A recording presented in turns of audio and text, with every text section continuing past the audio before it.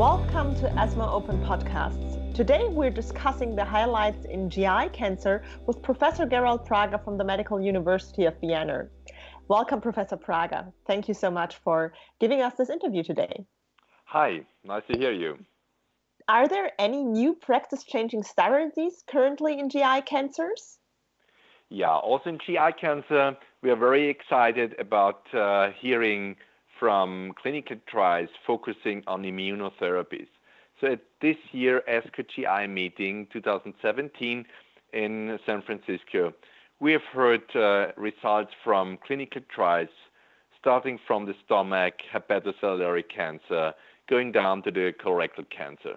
I would like to highlight some of these results by starting from a clinical phase 3 trial focusing the effect of immunotherapy in pre-treated gastric cancer patients.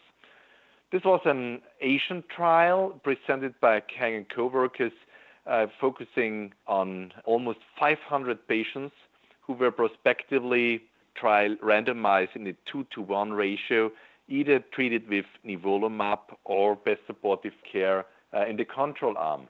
The patients were treated with 3 milligrams per kilogram nivolumab every other week.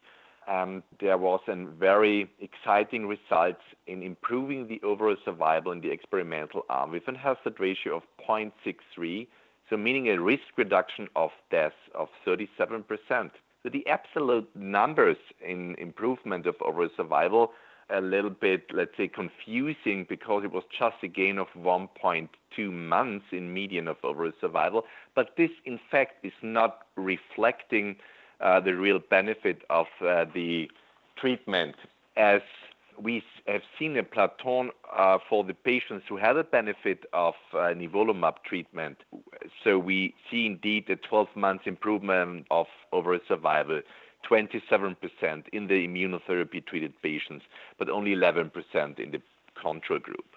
So in fact, in these heavily pre-treated patients, we also observed a response rate of 11%, which is remarkable in this pre-treated gastric cancer patient population. Another trial was presented on patients with hepatocellular cancer, the Checkmate 040 trial.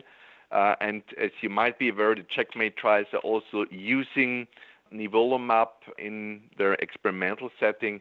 And this trial, patients suffering from hepatocellular cancer were subgrouped by etiology of the cancer, either sorafenib pre-treated patients, no sorafenib pre-treated patients, chronic HBV infection, chronic HCV infection. So these were the 4 subgroups of patients, and they all were treated with nivolumab, again in the standard experimental dosage of 3 milligrams per kilogram every other week.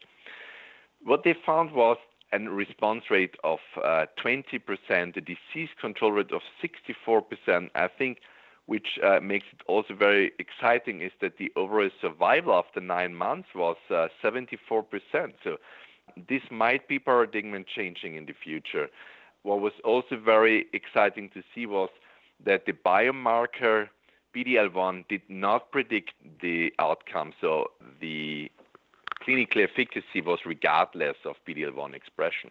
So we will see in this tumor type for sure more data, and it might be that this will be a new standard in the near future.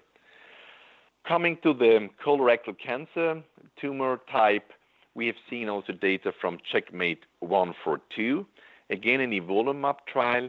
And in this trial, microsatellite unstable patients were included, and quite similar to the previous data from pembrolizumab-treated patients, also nivolumab had a very good effect in the mismatch repair deficient patients. Again, 3 milligrams per kilogram nivolumab was given every other week. More than 84% of patients had at least 2 or more treatment lines, so pre-treated patients. And in these patients, we have seen a response rate of 27%, but additionally 62% with stabilization of disease. And after 6 months, 83% of patients, after 12 months, 74% of patients were still alive, although pre-treated. And what we have learned from this Checkmate 142 trial was again that this treatment effect was independent of RAS or BRAF mutation status. So this confirms the predictive value of the microsatellite instability in patients with colorectal cancer. So I think these were the most exciting immunotherapy trials. And you might say that especially in colorectal cancer, MSI high patients, the treatment of checkpoint inhibitors is already thought to be a standard option, at least in later lines. And this also reflected already in the new NCCN guidelines. Thank you so much for that interview and explaining that exciting new data to us. And besides the immunotherapy, are there any new treatment options on the horizon or even further combinations with immunotherapy in early trials? Well, we have seen our early trials in combining immunotherapies in colorectal cancer. So ipilimumab plus nivolumab in MSI high patients suffering from colorectal cancer is giving an additional, a minor but additional benefit in terms of response rate. The question is whether you need this additional benefit when you have already a very good efficacy in immunotherapy with nivolumab or pembrolizumab, because the combination is associated with an increased side effect profile. We see now very many combination trials also with chemotherapies, but in very early stage settings in gastric cancer, but also in other tumor types like pancreatic cancer, where they combine immunotherapy with classical chemotherapy. I think it's much too early to draw conclusions out of this very preliminary data.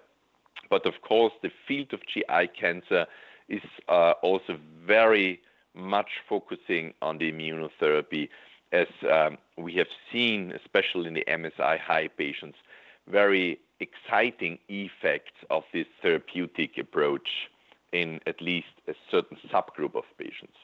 And are there any special side effects in that certain patient population that someone has to be aware of? Yeah, nothing new or nothing other side effects as we know from the other immunotherapies trials from other tumor types. So the side effect profile is quite similar to that what we know from the lung cancer or skin cancer trials. The tolerability of the immunotherapy treatment is in the average quite better than from chemotherapy. However, you have to be aware of how to increase immune response in terms of colitis, hepatitis, or also on the endocrine system. But this is nothing new, nothing different to other immune therapy side effect profiles, as we know from other tumor types outside of the GI cancer. And so far, the studies you explained to us all concentrate on the metastatic setting. Do you think that also in the adjuvant setting, immunotherapy will have a role? You hit a very important point. I think the question first is, what do we do with the MSI high patients in the adjuvant or semi-adjuvant setting? So higher stage of disease, stage 3, stage 4 disease, when the patients undergo a curative resection of the tumor. Do we provide them, as it is now standard, an adjuvant treatment with a toxic chemotherapy, or should we go immediately on an immunotherapy? So the first tries answering this question or aiming to answer these questions are right now recruiting patients. Of course, especially in adjuvant trials, we have to wait for now several months to see first results, whether this concept is indeed superior to classical adjuvant chemotherapy. So far, however, there are no results yet. But I think you hit a very important question. We will see in the near future whether immune therapy in the adjuvant setting is indeed improving the outcome in terms of overall survival for patients, especially MSI high patients, but probably also in combinations, patients who are mismatch repair proficient. Thank you, Professor Prager, for giving us this overview on the currently practice-changing studies in GI cancers. Have a nice day.